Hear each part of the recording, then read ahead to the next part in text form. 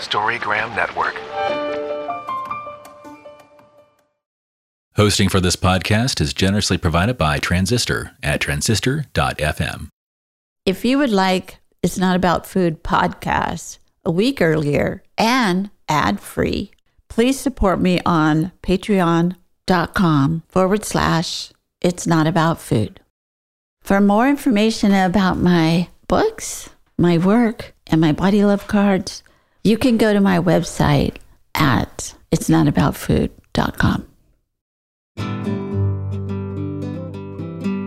Hi, my name is Laura Lee, and this is It's Not About Food. So it's not about food, and it's not about weight. What is it about? Everything else. Because it's never ever about food or weight. Never ever. Not even one time. Not ever. Ever, ever.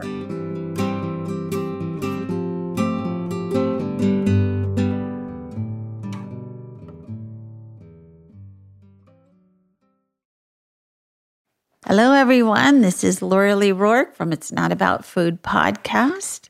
Thank you so much for coming to listen to our show today. And we're going to be talking about something that I think is very, very important that we in this culture don't often talk about, which is money. Money is a tool. Money is a great thing. Money is fabulous. And so many of us, I should speak for myself, I was not taught how to deal with money really in a realistic and recovered way. I used money to take care of myself emotionally, and I just wasn't very smart about it. But I didn't learn how to be smart about it. I didn't even know how to write a check until I was married.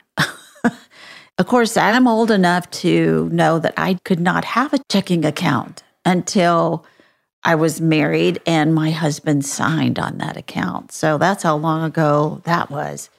And yeah, so I didn't have any idea about it. And I really always trusted other people to deal with money and to deal with what to do about money and how to have money. Anyway, so today we have the person who prepares my taxes, a tax lawyer, and she's so great and has written a wonderful book about it. And she really has a great little blog and a newsletter she sends out about women and money and people and money. She's got a couple of ones that I've seen that are really specifically about women and what we do or don't know about money and saving and how to create wealth for ourselves. So I'm going to introduce my next guest, Lillian, and she's going to tell you a little bit about herself and what she does in the world of, I can't even talk about it right now on my own podcast. It's like sort of, how do we work with this that's in a very recovered and smart way? As we talked before, I have a real passion and a mission to help women. One of the things that I have found is that, and researching, that 73% of people that live in poverty over the age of 65 are women. And they were not when they were working, and they were not when they were married. So there's some decisions we're making as women that is not the right decisions to make. And even though sometimes we know we're supposed to do something, we somehow don't take that action to do something. We don't take advantage of a 401k, or we don't take advantage of some things that we could be doing that might be able to protect ourselves. So this is a big passion of mine, to really work with women. And you start with envisioning, one, if you have debt, no debt, okay? So you need to decide, what is your life going to look like in a year, 2 years, 5 years? It's about planning. It's about focusing on that specifically. And then you have to take some steps to doing something like that. And you move towards first dealing with high interest, because that's where your money's just flying out the door. Taxation is extremely important. We've got to make sure that you don't end up with taxes, but you don't want to overpay either, because that's not a good use of money. You lose money because you're paying the state or the federal government money that you gave to them in a certain inflationary time. When you get it back, your dollar is not as valuable. So it's really important to learn how to minimize that and not to have huge refunds, because that's not the best use of your money. I know. So many people use that tax refund as their savings account, but they didn't get any interest on it. No, and they either have to spend a lot of hours doing their own tax return and hope that their taxes are correct, or they have to hire me or someone like me that they have to pay to get the taxes done so that they can get their refund back. So it's not the best use of your money. And so one of those things, we need to correct some of that, some of these things that people are doing that's a comfort zone. But it's not a building of wealth comfort zone. It's just comfort for what they're doing. And it continues the same steps over and over again. You're just continuing that. In my book also, when we're looking at debt and to reduce it, is one of the things you have to do, like you talked about, when things maybe they're anxious or whatever, they go out and spend money that they don't have. And so they raise up their credit cards or they borrow more money. The thing is you've got to take time to say, do I need it or do I want it? And if I need it, then you might want to consider, okay, maybe this is the right choice. But if you want it, you need to say no, not until you get your debt down. So you've got to make a little bit of sacrifice on your emotion, but you've got to ask that question. I'm looking at a gift for someone maybe, and you want to spend $150 because that would be a great gift, or $200 for a great gift, but it puts you in debt. So you got to think, okay, what can I get for $20? That's affordable for me. That's really the reality, even though it would be nice to give that big gift. Or I'm looking at a dress that I would really love to have. But do I have something in my closet that I can make do with and I still look great in because I bought it years ago and it still fits and it's looking great. So why not use that? Because you don't need it. You just want it. So want is something that really eats up at us, that we go after things we want without planning it. And there's a difference between just spontaneously just buying it automatically because I want it. Then, yeah, I want it, but I want to save for it. I want to make sure I can afford it. And I'll get it maybe next month, or I'll get it in 2 months. Right. Or a year. Yeah, what you're talking about is how we work with recovering from an eating disorder or anything. We have to have a relationship with it. For instance, an alcoholic, if they get recovery, they never have to have a relationship with alcohol again. But if you have a debtor addiction, say a retail addiction, you have to have a relationship with your money in order to get through that. And you have to ask those questions. Do I want this or do I need it? And for me, I see a lot of my clients, and I was the same way, is that I was wanting the wanting. A lot of times once I got it, I didn't even care about it anymore. It was very weird like that. It was the wanting. And it happens a lot with all of us. Yeah. It's amazing how we do that. And it's really important to envision your life and how you want it to live it. And maybe it's painful at first, but once you get it all organized and once you get the money issue where you understand what is best for you, because just like being in an airplane, right? They tell you to put that mask on first and then help somebody. You can't help anyone if you're not doing that first. Same thing with money, actually, and in many different things as well, that it is really important to take care of yourself. You need to be taken care of. Then you can afford to get that gift for $200.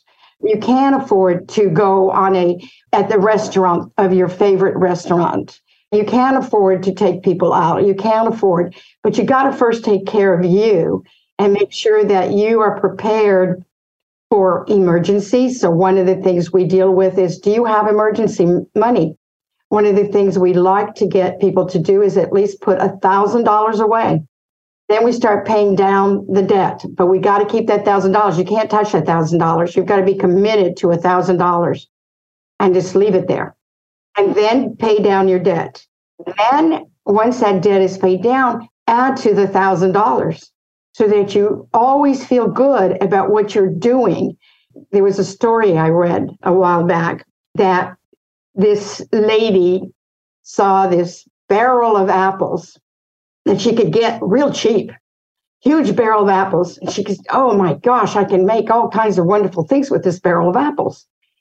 She goes to the market, she buys this barrel of apples, and she starts picking the apples that are not lasting, right? They're going to go bad. So she's making applesauce, and she's making pies, and she's making juice, and she's making all these things. And when she was done with the barrel, she never ate a crispy apple. So it's really important. Exactly. Yes, you can do all that, but in moderation, like anything else, right?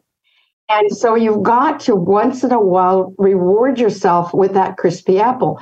That $1,000 is your reward. That's your crispy apple. That makes you feel good. Yes. It occurred to me when you were talking about this, most women, or I shouldn't say a general statement, a lot of people, we've been taught to actually give those apples away, not to keep them for ourselves. Like you're saying, it was a revelation for me to put the mask on myself first, because I know that I would be around that plane trying to help everyone else. And that is, again, how I was raised. I'm supposed to be of service. I'm supposed to help other people. I'm supposed to give away what I have.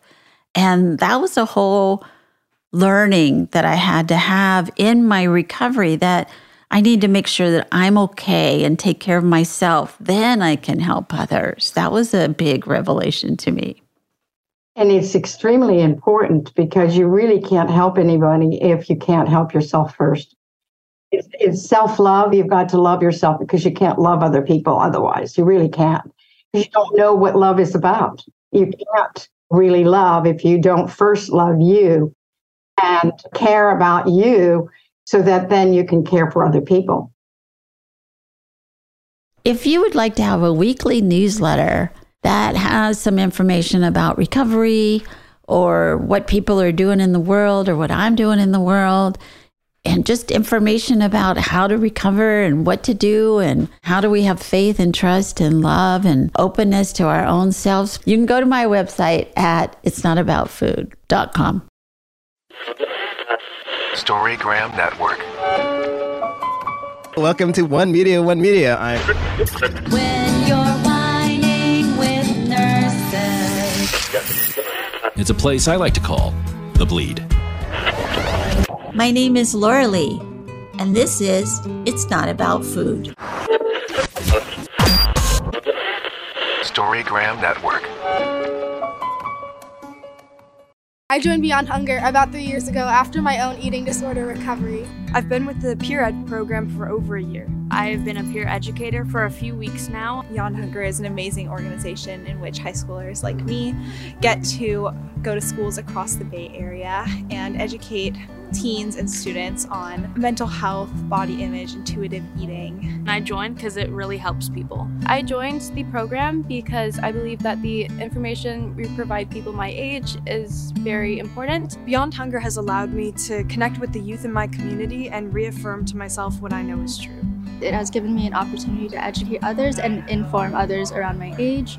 And I just think it's a really wonderful program. Because I want to teach other teens what I never learned. Appreciating your body through its ups and downs, navigating diet culture, and learning about intuitive emotions and hunger. And I felt that it was super important to continue to make change in the community. My name is Laura Lee Rourke, and I am one of the founders of Beyond Hunger. My business partner, Carol Normandy, and I founded it in 1988. But for the last 25 years, we've been going into schools and talking about the issue of eating disorders and body hatred. We train young women to go in with us, peer-to-peer, student-to-student, and it is a wonderful program. please give generously. Thank you. But again, the way that this culture works in so many ways is that you're not supposed to care for yourself. You're supposed to just give everything you have. Sacrifice everything. And the other thing that I wanted to say was that this whole idea of delayed satisfaction, right? Because a lot of people with eating disorders or addictions or issues that they're having that they need sort of handle on or some understanding of is that they see it's, I want it now. And to like wait feels like you're going to die or that thing's going to be gone or whatever it is. And it's really a matter of maturity in a lot of ways. I feel like for me it was, but I had to like grow up a little bit to know that this will always be here, whatever it is, or something better. So wait. And meanwhile, don't stress yourself out by overstretching yourself to get this thing that you may not even want in a year. And you may not have paid for it. It may take longer than a year to pay for it. Exactly. If you're looking at 29.9% or you're looking at 32% interest rates, which allows you not to pay it off at all. It takes forever for it to go down. It's on sale, so I'll get it now. And it's like, well, once you put the interest rates in there, is it really on sale anymore? Yeah. Not unless you can make a commitment that you're going to pay for it in a month's time. So when the bill comes, you're prepared to pay for it. Now, if you can do that, yes, it's okay. But if you can't say, okay, I'm going to buy this item, it's on sale, I'm making a deal, the bill comes, you've got a month to gather that money. The bill comes, you pay it on time, and you get it paid off, it's not worth it. I do other things too, like I have learned to do things by 90 days. I like buying an appliance of some sort, either an oven or a refrigerator or even furniture. Like a big I like ticket paying it item. off in 90 days. That way, sometimes they're longer than that, but I usually 90 days, even if they give me 12 months, I usually like that 90-day. I've gotten myself used to, okay, I can do this if I pay it off in 90 days because there's no interest. I paid zero interest and I got what I needed or wanted. And sometimes it's a broken refrigerator. You don't have any choice, right? The thing breaks down and what do you do now because it can't be fixed any longer? So it's doing that too. It's looking for possibilities of buying things on a certain plan that makes you save money, but still get you what you need, like a refrigerator or a washing machine and dryer. They break down. And then, oh my gosh, what am I going to do? But if you can qualify for that, that's one of the best ways to do that because it's usually something, that happens to you. It breaks down and there's no choice. What do you do now? Your refrigerator's not working anymore. So those are ideas that I think people should use because they're out there and you can get them for about 90 days. Sometimes they give you longer than that, 6 months.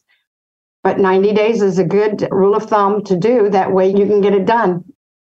And then you've got your refrigerator or your dryer and washing machine and those items that are bigger items that only happen once in a great while. So how do you work with women? You said that you're passionate about helping women with their money and making sure that they're okay. So say like you get a client whose husband died and they used to have a nice big house and a car and all kinds of stuff. And then their husband died and all of a sudden their money is in the toilet for whatever reason at 65 or 70. How do you help that person get it together? Well, the first thing we do is we have a complimentary, at least 30 minutes. Sometimes I go over that because there's a need for that. So there's a 30-minute complimentary that we talk about whether or not we're the good fit, that I'm going to be able to help them, or they even want to work with me because sometimes personalities don't always work well together. It just depends. And we look at all the data and all the information. And I ask a lot of questions to make sure that they understand what they have and what they don't have and where we're going to have to start cutting back and what's the best use of what they have left and what needs to happen in order to make sure that they are protected, that they are not left so poor that they're only on Social Security, because some women have never worked, or if they have worked, they don't have pensions. There's a lot of women that have no pension, and so they're left with nothing. Sometimes the spouse has made decisions like, I'm going to take all of my pension because we'll eventually get a life insurance for me, and then you'll get that when I die, and you'll be taken care of. That life insurance never gets bought for that to replace that pension. So he's using all of his pension, or the wife could do that too. And the wife does too, maybe uses all her pension, because now it's a bit of a reverse. Women now, some women who are in the corporate world do have good pensions, and some men don't. So it's been kind of a switch, but most of the time it's women that don't have good pensions. So if a decision has been made when a spouse retires and he or she takes the full amount, there's nothing left for the spouse. It's gone. If they die, yeah. If the spouse dies that had the pension, there's nothing for that spouse that's still surviving. So they're left with nothing. And if the life insurance wasn't bought to replace that, then it doesn't happen, right? Someone's in poverty. A lot of times what happens is we don't talk to each other about what's really going on. So if I'm dealing with couples, I want both of them there. So we talk about everything that's happened and what's going on and where are we at and what are we going to do and what are some of the decisions we do. On a pension, you have 6 choices you can make. That's a lot of different choices that you have to make when you get a pension. And I like to get people when they're looking at that pension so they understand the choices they're making and what's going to happen if they choose this one or that one. It's really important that they understand. I really love what you just said. I think that a lot of people, especially in this area, will think, I don't need my husband's or my wife's pension because we have a house in California and our house is going to be a lot. But then where do you live then? Right. Most houses are $3,000 to $4,000 a month. And that's one of the first questions I ask, because people ask me all the time, well, should I sell my residence? My first question is, where are you going to live? Are you moving out of state? What are you doing? What's the idea? Going to live in your car? By the time, even though you get $250,000 off as an exemption, or you get $500,000 off, if the house is worth $1.5 million, you may still have taxable gain. And if you have a mortgage, you may end up with very little money to buy another house or go anywhere, believe it or not. And I've done calculations for people and they're thinking, oh my gosh, I don't have enough money to buy another house. Yeah. What am I going to do?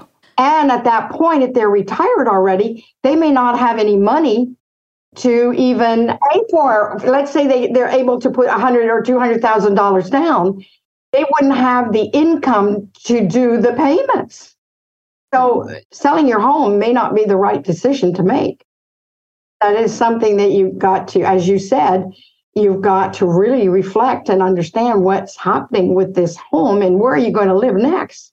I love this discussion, and I want to wrap it up by saying, so for instance, I'm working with the emotional, you're working with the emotional too, but on a very nuts and bolts way. I'm working in this kind of airy-fairy ethereal way of what are your feelings and where are we going to go with that? And then you're like, you need to do this and this and this and this. So I'm wondering if you get a client and she comes in or he comes in and says, I make a lot of money, but I spend it all. And what do I start to do? So you're saying the first thing would be get $1,000 in the bank.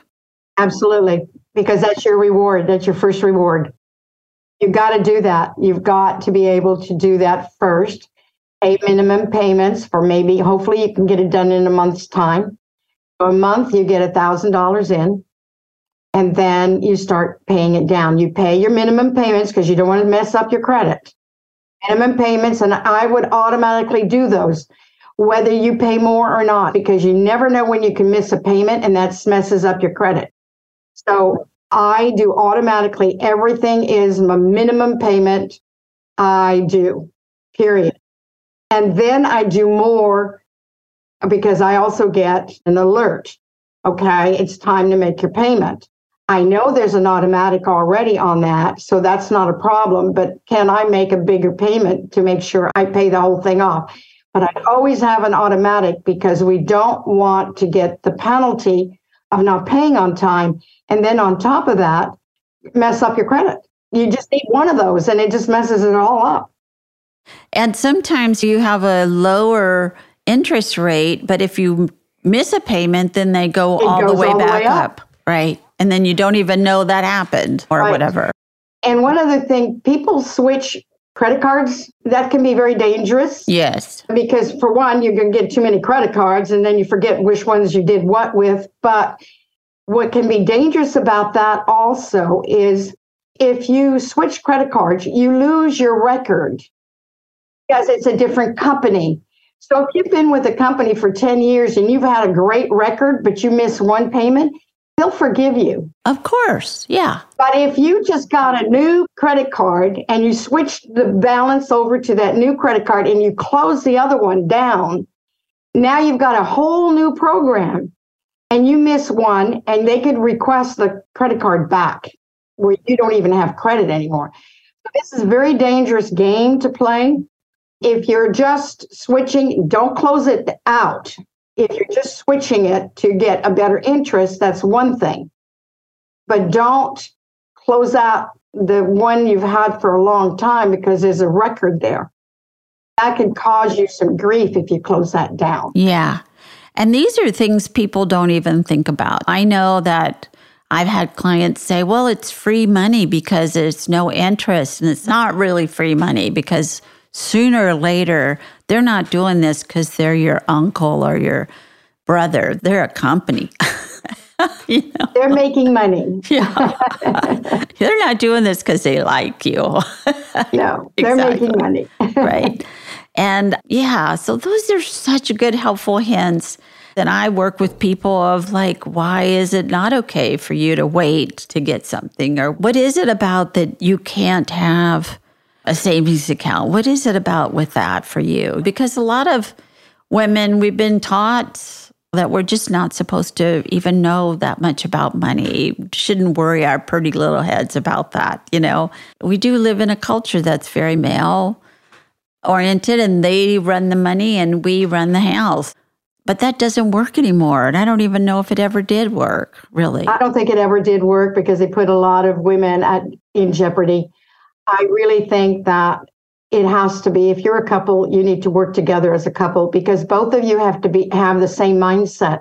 Both of you have to focus on what is the game that you're playing or the long game, the long range situation, your long life that you got together. And you've got to do it together when you're married. I agree. So helpful. So how do people get a hold of you? And also tell me the name of your book. It's called Wealthy, Healthy Money and Your Financial Long Game. You can go online. You can get it on Amazon, but you can also go online. MyersFinancial.com is my website. There's all kinds of things there for you. And you can also call our office at 707-935-1124 and make a complimentary appointment. We'd love to talk to you. Can be conference, virtual, or you can come face to face. So great. And thank you so very much for being on the show today.